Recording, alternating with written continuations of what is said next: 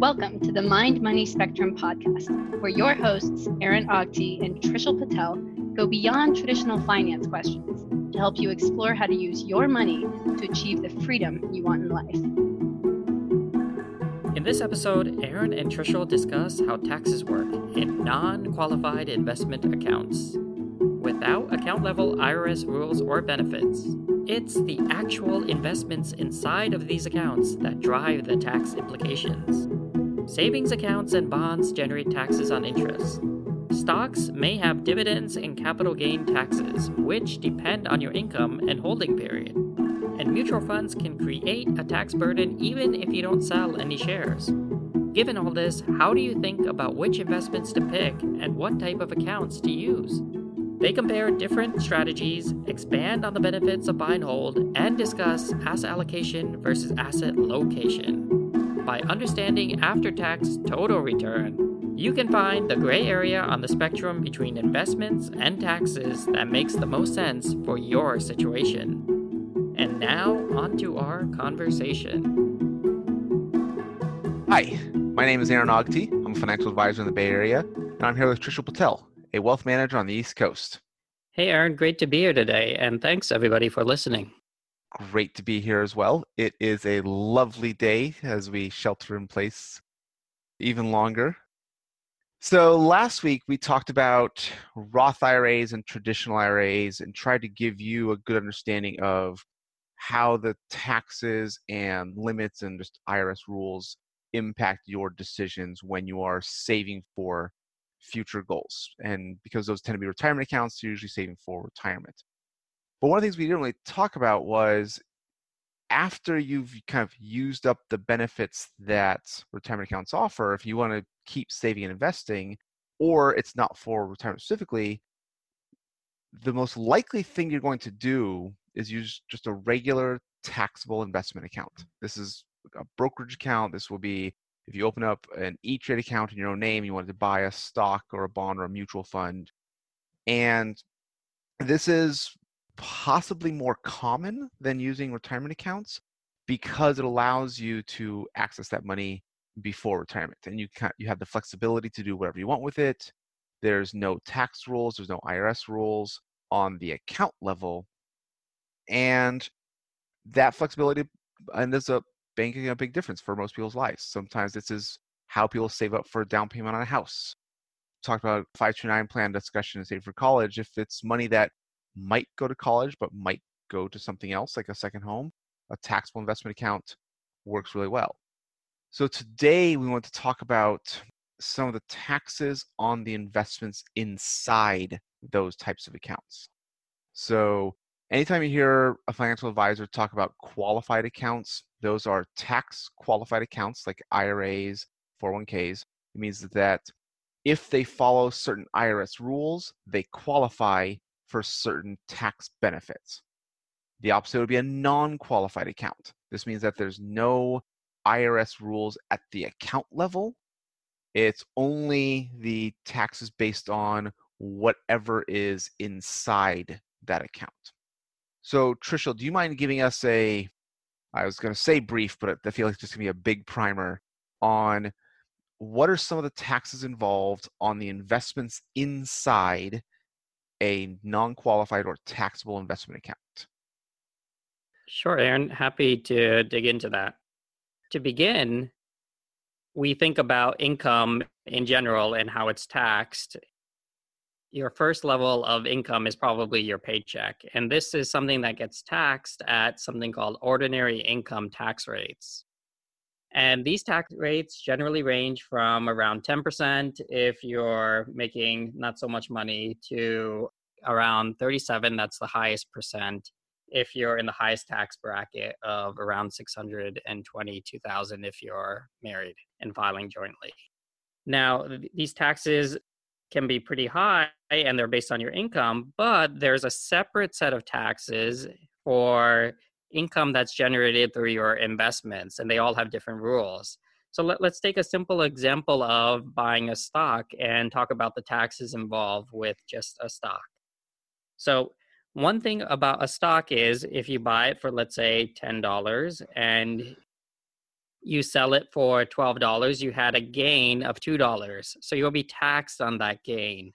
And the tax rate for that $2 gain depends on a few things. First, it depends on how long you held that stock. If you held it in the short term for less than a year, well, then you'll be taxed at your income tax rate, your ordinary income tax rate. Those are those numbers I just mentioned a minute ago. But if you hold it for longer than a year, you get taxed at something known as the long-term capital gains tax rate. And these rates are much lower. They're designed to incentivize people to not buy and sell in the short term, but to hold things for a longer period. And these tax rates can be as low as 0% and as high as 20%. But most people, if you're married and you have an income of between 80 to 497,000 a year, you'll be paying about 15% for capital gains. That'll cover most situations. Now, that's capital gains, and that's short term and long term, but there are other types of income that are associated with holding a stock. And the key one that we want to mention is dividends. So when you own a stock, it may provide dividends either as a special dividend, meaning the company just has enough money that they don't know what to do with and they want to pass it on to the investors. Or they might have a schedule of dividends that they try to follow on a likely quarterly or semi-annual or annual basis. Now, these dividends are also taxed two ways. First, there's this notion of non-qualified dividends.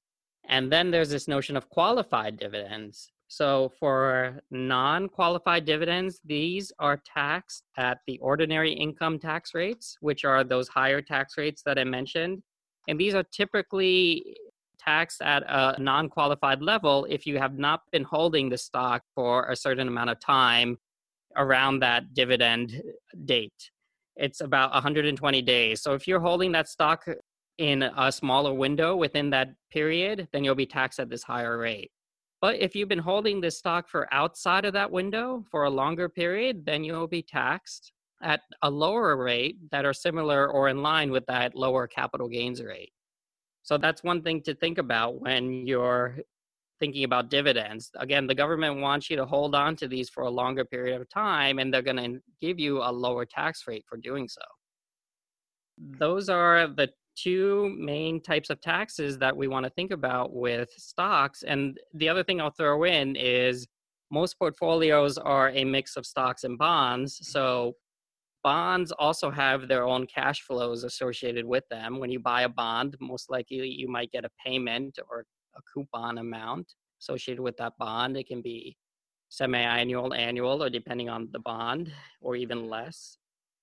And the tricky thing about bonds is the income or interest earned on bonds is actually taxed at those higher ordinary income tax rates, depending on if the bond has a special exemption. And this is something that might happen if it's a municipal bond. So that's something to think about, but that specifics might be beyond the scope of this hopefully high-level introduction. So those are the key things to think about. The last thing I want to just mention before we dig deeper into all of this is that if you hold on to a stock and you don't sell it in a given year, you can hold on to it for 10 years and not pay any capital gains. The capital gains happens when you sell the stock. And finally, if you sell the stock at a loss, you actually get to have the ability to count those losses against other gains, so it can reduce your overall tax burden. Again, that's the quick and dirty. We'll dig into it a little bit deeper, but that's a high level. I like that. I appreciate that. That is a great primer. It's the not too long, but really good information. So when I start thinking about taxes in non-qualified accounts, one of the things I first point out for most people, their experience is probably just with their checking or savings account. That if they have a savings account at their bank and that has an interest rate, they actually get a 1099 at the end of the year or the following spring, and they pay taxes on that interest. So if there's $100 and it earns 1%, or $1,000 that earns 1%, they'll get a 1099 for that $10 in interest they earned over the previous year. What's also even annoying is if you had less than $10 in interest, they won't send you that 1099, and then you're stuck calculating those payments yourself, because even if you have $1 in interest, you owe taxes on that dollar. I'm going to leave that gray area for the CPA of if we don't get a 1099 and the IRS is not notified, because I don't think the IRS learns about that interest. I don't know the reasonable basis on which that can be added, because I think it's the de minimis amount. But again, that's a different conversation. Maybe not even for us. That's a CPA conversation. Yeah, but bring that up with your CPA. Hey, I followed the rule of 5 and got 5 different answers. But yeah, so with a taxable investment account or any non-qualified account, and the investment is the savings aspect. So you've opened a bank account and that savings account generates interest. You get a 1099 for the interest that you earn. And this is one of the big themes is with the retirement accounts, it's tax deferred. It's only tracking money going in and out of the account. You never get a 1099 based on the investments inside that account. With a taxable account, with a non-qualified investment account, you will get 1099s based on the actions and the types of investments that you have. So just the regular checking and savings, if it generates interest, you pay taxes on that interest. Then working up the risk return spectrum, if you were buying a bond or a bond mutual fund, then the mutual fund will pay out all of that interest. Even if it gets reinvested, you still owe taxes on the interest that those bonds earned. And works the same way if you have a mutual fund that holds stocks. As the mutual fund buys and sells stocks inside the fund, and the stocks they do hold issue dividends, you pay capital gains on the actions of the mutual fund manager inside that fund. You pay dividends on the dividends that that fund received. And what's interesting, but maybe not as enjoyable, when you sell the mutual fund, you also pay your own personal capital gains on that mutual fund. So this is one of the things you need to be a little careful of is if you're buying an individual stock and you hold it and you never sell, you don't owe capital gains until you sell. And if you buy 10 individual stocks and you just never sell them, you don't owe capital gains. Depending on the company, some companies issue dividends. Some companies will do stock buybacks. And so you might owe taxes on those dividends. But if you just never sell it, you won't owe any capital gains. With a mutual fund that's invested in a lot of different stocks, the buying and selling of stocks inside the mutual fund can generate taxes for you, even though you haven't sold your part of the investment. So that's one thing to be aware of, that usually after good years, mutual funds have to distribute their profits, so they have to distribute their capital gains. There are ways that they can structure this so that if they can get enough kind of internal losses to offset their gains, the fund may not have what's called a capital gains distribution. There are some funds that really focus on this, that they're going to preserve your assets by not issuing capital gains distributions if they can avoid it, but they have certain rules that they have to follow. So is there anything that you think of when it comes to mutual funds? It actually kind of works the same way with ETFs. There's less buying and selling, so you're less likely to have capital gains. But if there's a change in the index, if a company falls out of the index and that the shares inside that ETF get sold, that's one way that an ETF could generate capital gains. If you have a broad enough portfolio, you're very likely going to have dividends, so you will be paying taxes along the way of both holding mutual funds and holding ETFs. Are there any other kind of common investments that you see that people might be buying in a non-qualified account and what their tax might be? Well, in relation to those investments, I think a big distinction is whether those mutual funds or ETFs are actively managed or passively managed. For example, with actively managed mutual funds or ETFs, since they have the word active in it, it's quite likely that they are going to be buying and selling a lot more than an index, which is designed to, for example, with the S&P 500, just stick with the S&P 500, and every year a few may drop, a few may come on, but overall you're holding pretty much the same thing. So I think that relates to a pretty important thing to think about is when you see those returns for those mutual funds, what you're looking at is the returns for those mutual funds, but you have to think about what the tax implication is that you're going to have to pay on your end after you get your 1099s. And that's going to impact your returns. So when you think about investments in general, what you want to focus on is not how much you're getting in dividends and not how much you're getting in capital gains, but you want to focus on something known as the total return, meaning what's the return across all of these sources? And in fact, more importantly, you want to focus on what is your after-tax total return, because that's, after all, what really matters. It could very well be that a fund looks nice, but once you factor in the taxes, it may not make sense for you. Or it may make sense for your retirement account where those taxes are deferred, and it may not make sense for an account which does get taxed along the way, as a standard brokerage accounts would. So that's where I'd make that comparison. And that also comes into play when you think about different styles. For example, some people like dividend stocks because you get that dividend. And some people prefer having that ability to generate income.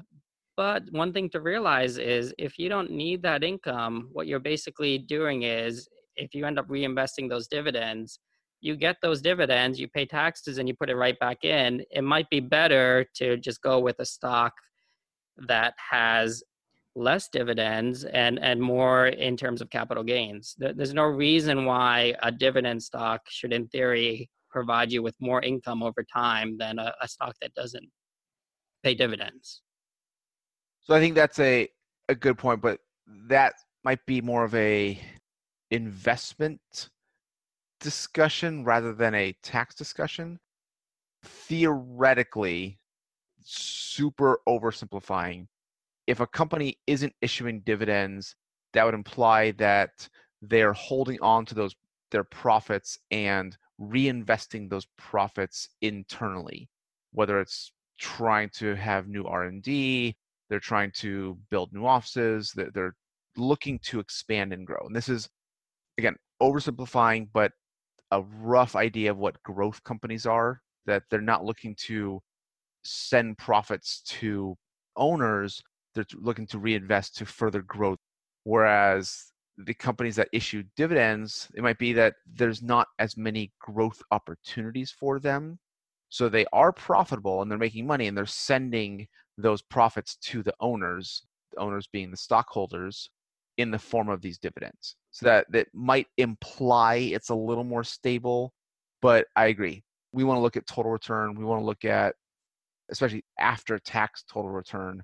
And there's so many other investment discussions and reasons to buy one company or another, but we don't do that based just on dividends and kind of the value versus growth.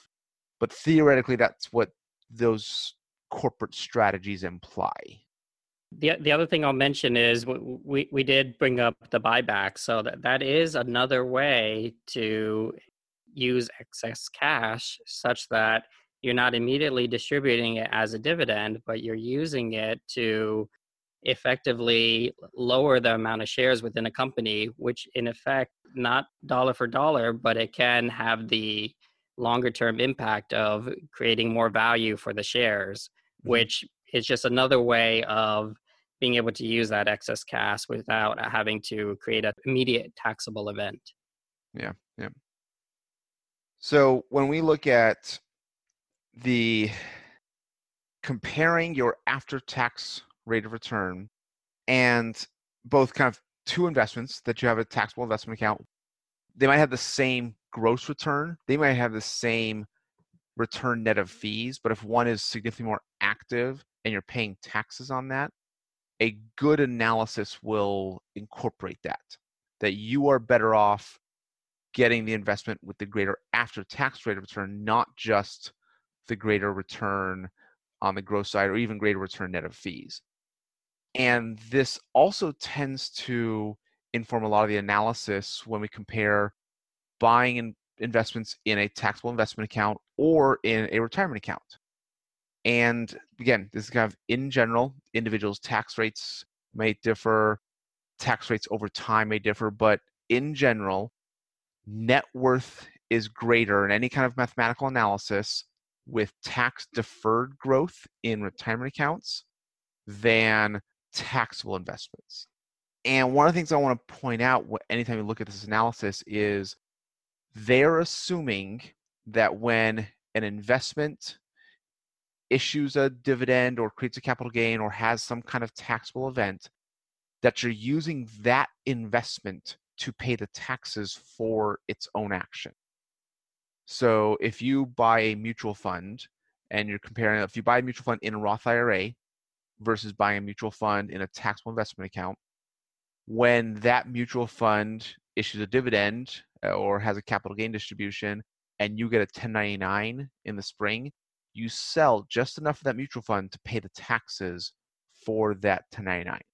And that's how this analysis is done because it's the best way to capture the effects on your overall net worth. However, in practice, I don't want to say it's kind of universal, but pretty much every client, if that mutual fund issues a 1099, they aren't selling shares of the mutual fund to pay the taxes. They're usually paying it out of their checking account or even more likely through their withholdings on their salary, through their income. So their employer withholds taxes based on their salary. When they file a tax return, here's your total tax, here's your taxes you've already withheld, here's your refund or how much you owe. The 1099 from that taxable account would actually reduce the refund that you might be getting. That ends up being how it works out. You haven't sold shares to cover its own taxes. You're using other money to pay the taxes in that taxable account. And so in practice, it's one thing to realize if you buy a mutual fund and reinvest dividends and capital gains and buy in a Roth IRA and buy the same mutual fund, same amount, same dollar investment in a taxable investment account, and you reinvest dividends, capital gains, and you never sell your own personal shares, those will grow to the same amount. The difference is you had to pay the taxes along the way from some other money. And this is the thing to be aware of is just anytime you're looking at a good mathematical analysis, they're accounting for that and showing that your net worth is not as high as it would be if you had that tax deferred growth. So this is why most people have different investment accounts. They'll have those tax deferred retirement accounts because that tax deferred growth ends up providing a greater net worth for them.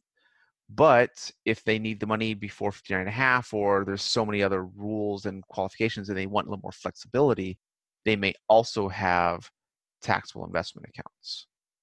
So when you think of comparing after-tax total returns, Tricia, what are other factors that come to mind for you?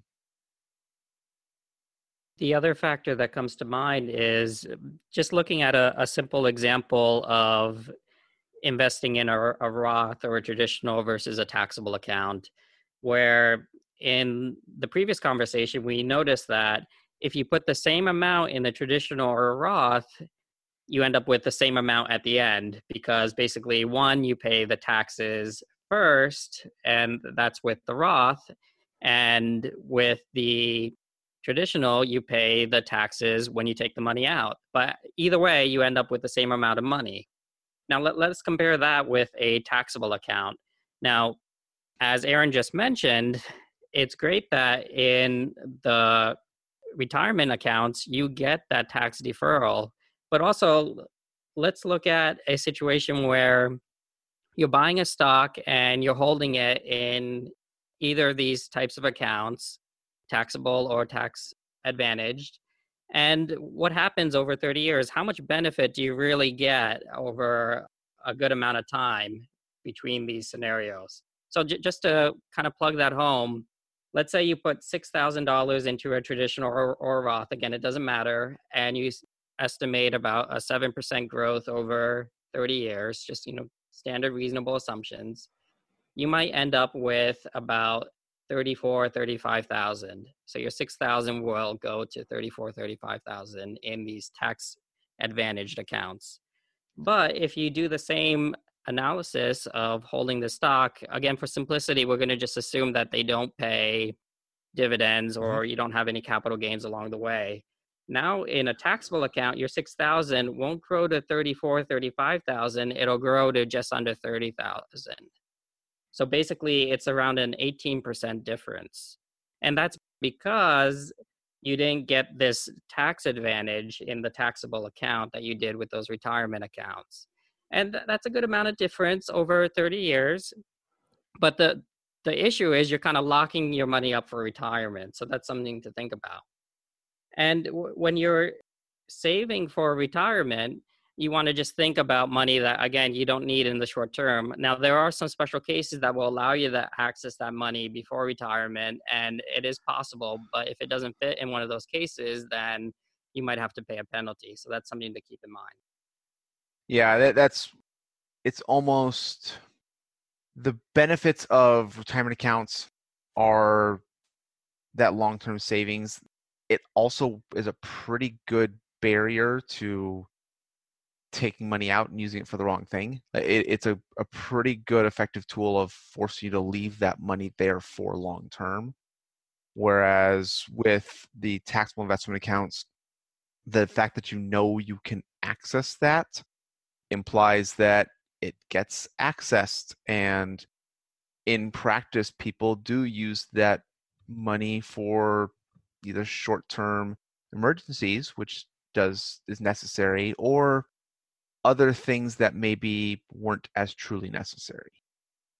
And this is one of the things I point out with clients is there's a big difference between just the math and what is likely to happen. And if you need to take money out of a retirement account, you can.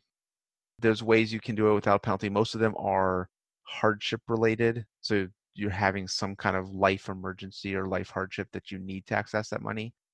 But in general, people do a pretty good job of leaving that money there much longer, and they're more likely to see that continue to grow. They're more likely to weather volatility and just let it ride.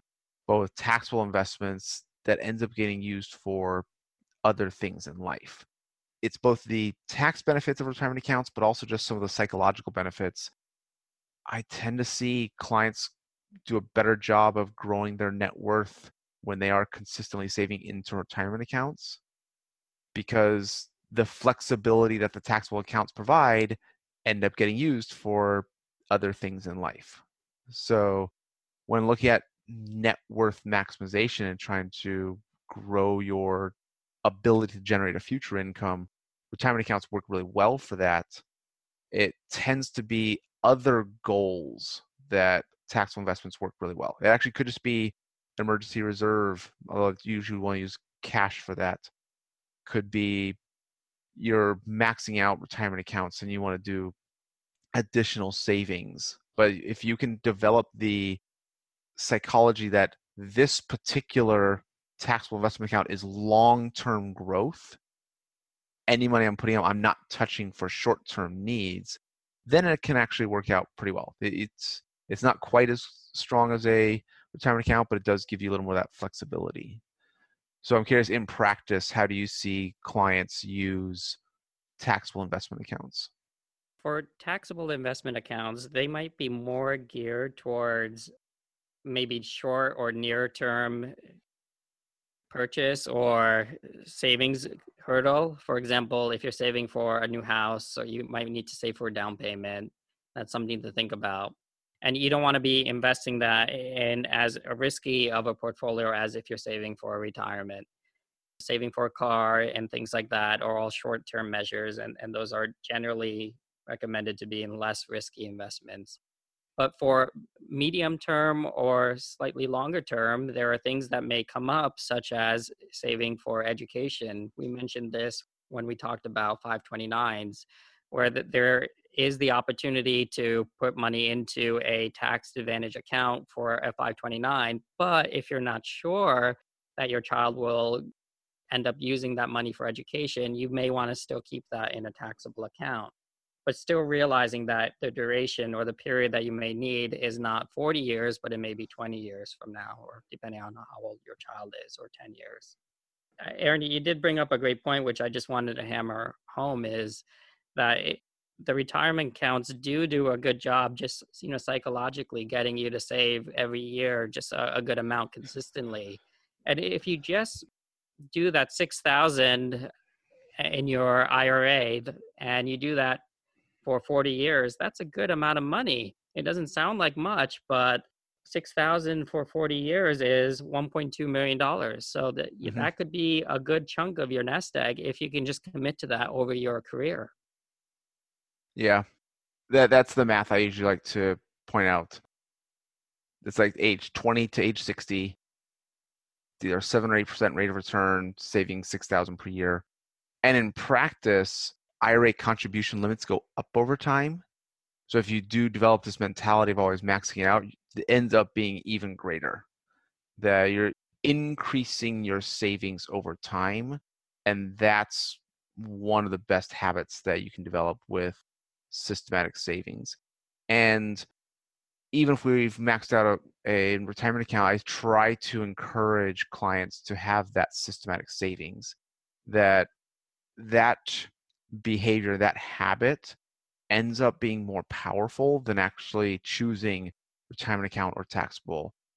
It's more powerful than choosing what to invest in. So sometimes for new clients, just getting them to save a certain amount per month, every month, into a savings account. They're going to set up it automatically. They're going to link their checking out to the savings and then move it aside into savings. And that helps develop that habit of saving and kind of gets over some of the psychological concerns about, well, what if I need that money? What if I can't afford my lifestyle if I save that? It's like, okay, it's still sitting in cash. Now, your savings account is growing, it's earning interest, you're paying taxes on that, but eventually we'll get to the point where, okay, we're going to either take that lump sum from savings and move it to an investment, or we're going to start saving directly into the investment accounts. And those ends up being more impactful than that kind of doesn't matter which account we do. It's like, well, it does. It's a marginal benefit. The big, powerful benefit is just saving and investing in the first place. I think that's a great point. And even if you're investing in a taxable account, again, you can realize a large part of these benefits just if you have a long-term strategy where you're not selling in the short term and realizing a lot of these short-term tax consequences. Aaron, you mentioned at the beginning of this episode, if you just buy and hold a stock that doesn't pay any dividends, well, you don't have to pay taxes until many, many years in the future when you decide to sell it. And that can make a big difference between your overall return. So one thing I'd like to highlight, for example, is let's say you have a pretty average return of about like 6.4%. Well, if you're selling that stock every year, like you're turning over to a new company every year, and this is pretty common when individual investors try to pick stocks, they end up holding for about a year and then they pick another and so on. Make sure they hold it for 13 months. They get their long-term capital gains rate. A little bit more, yeah. So let's say you just get that long-term capital gains rate. Well, to match that after-tax return of 6.4%, you have to obviously return more than 6.4%. You have to return 8% a year. So that's not easy to do. You have to basically do better than the average market return by almost 2%. So that's hard to do. And let's say you're one of these really active traders who can't wait a year and you keep buying and selling a couple of times a year. Well, now to meet that after-tax return of just buying whole and holding for 10 years of 6.4%, meaning just never selling, Well, now you have to get over a 10% return a year on average to match that buy and hold return. And that's really hard to do. So think about the hurdle you might create if you're one of these more ambitious traders who wants to trade a lot. It means that you're going to have to have much higher returns in the market to catch up to that tax burden. Now, I use that high 37% tax rate for that, but realize that the short-term tax rates in almost all scenarios are going to be higher than your long-term tax rates. That's how they're designed. Yeah. And getting back, I think it's like one of our second conversations of just, if you're buying stocks are designed as long-term investments, that they're designed for many, many, many years.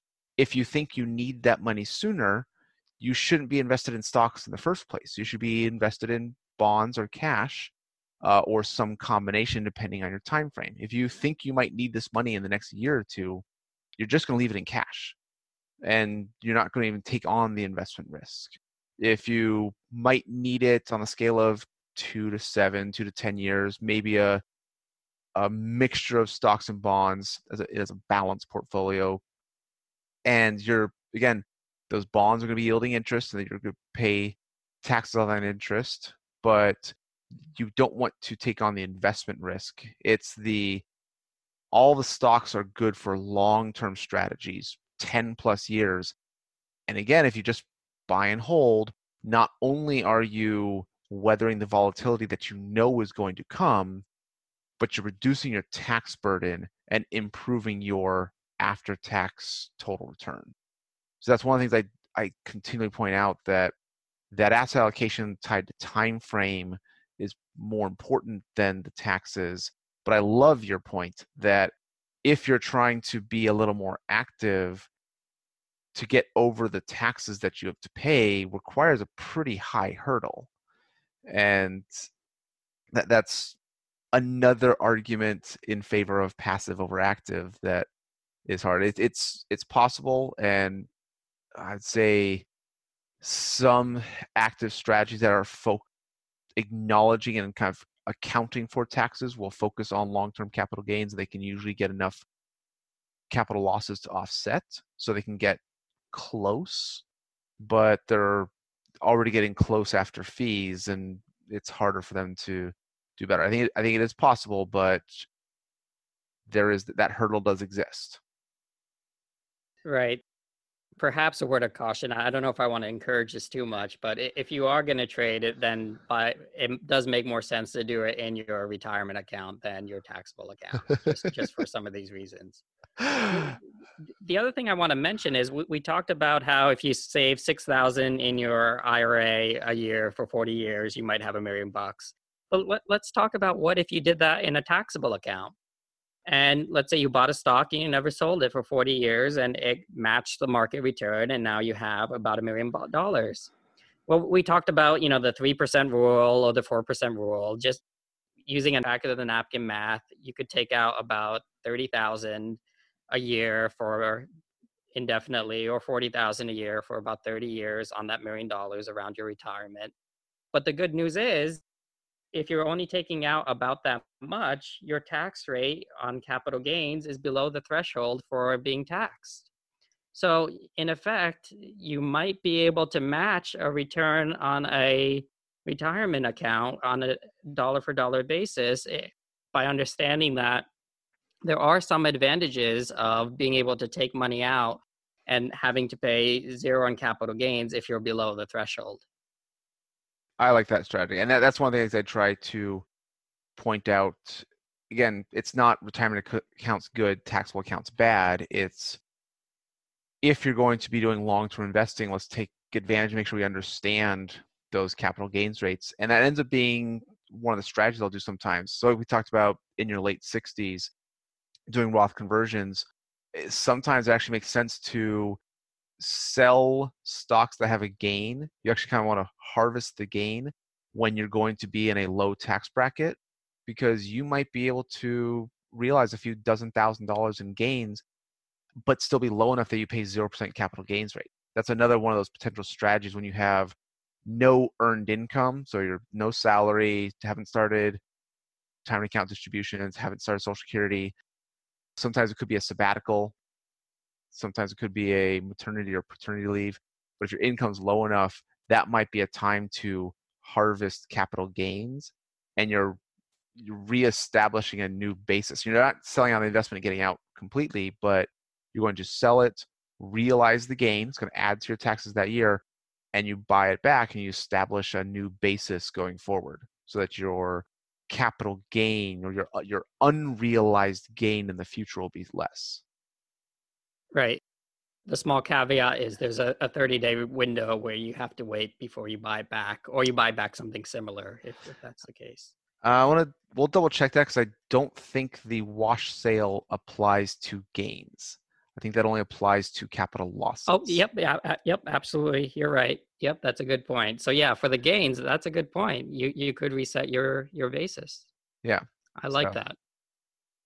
The last thing I wanted to just quickly mention was I do want to point out that using municipal bonds or municipal bond funds, these are bonds issued by municipalities, so it's states, local governments, and the interest on municipal bonds is federally tax-free.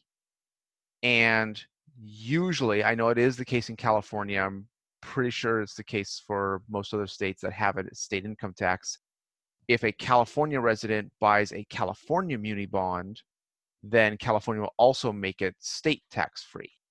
So even though normal corporate bonds are taxable, that interest is taxable, in a non-qualified account, especially if we have that shorter or moderate or medium time frame where we're going to reduce our stocks and add bonds in the portfolio, for tax benefits, sometimes a municipal bond can make more sense. But it's important to understand your individual tax situation, because everyone knows that municipal bonds are income tax free. They actually do a taxable equivalent yield. That's kind of how the bonds get priced. And they're assuming that at the same level of risk, a municipality does not have to pay as much interest as a corporate bond because that tax benefit's known. So if you have a high tax rate individually, municipal bonds probably make more sense. But if you have a low income tax rate, you may not see that benefit as much. But that is one of the things to look at with taxable accounts, using bonds to reduce the risk, to reduce the investment risk. But municipal bonds can also help with the taxes instead of paying ordinary income on those interest rates. But then you want to account for municipal bonds are going to have slower interest rates and lower coupons anyways, because of the market acknowledges that if there's the same level of risk, it's going to focus on that after-tax total return. Yeah, those are very good points.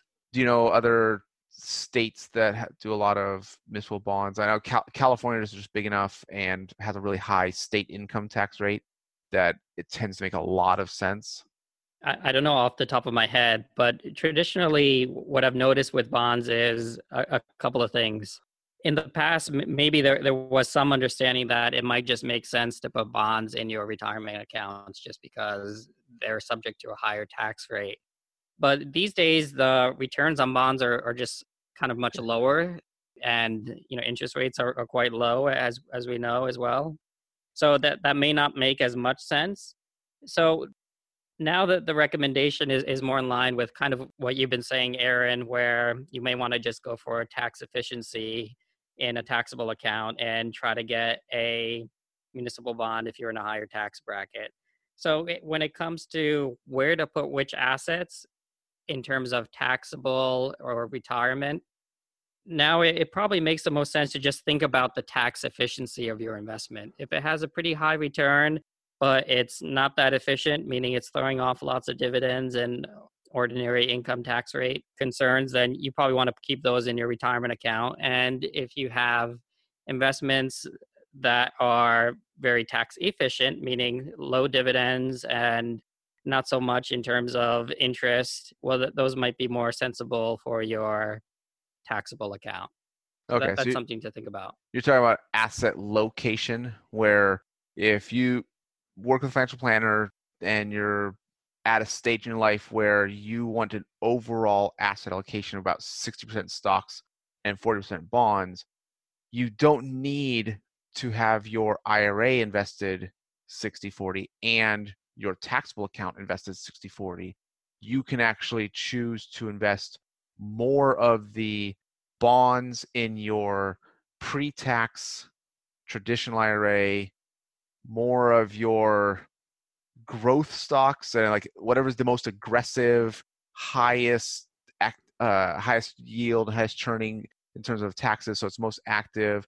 You'll see things like small caps or international or emerging markets might make sense in your Roth IRA, and then in your taxable account, large caps that don't issue dividends or might have a low dividend yield, and then kind of using the municipal bonds to fill that in. So you can get your overall asset allocation, that mixture of stocks and bonds, based on time frame and risk tolerance, but it doesn't have to be the same in each account. You can use asset location to choose which accounts will hold which investment. Right. So with this type of notion, you're basically, as you said, thinking about a portfolio for the whole household rather than individual silos for your retirement accounts and for your taxable accounts and so on. And what this allows is the ability to take advantage of different assets for different buckets depending on the tax situation involved.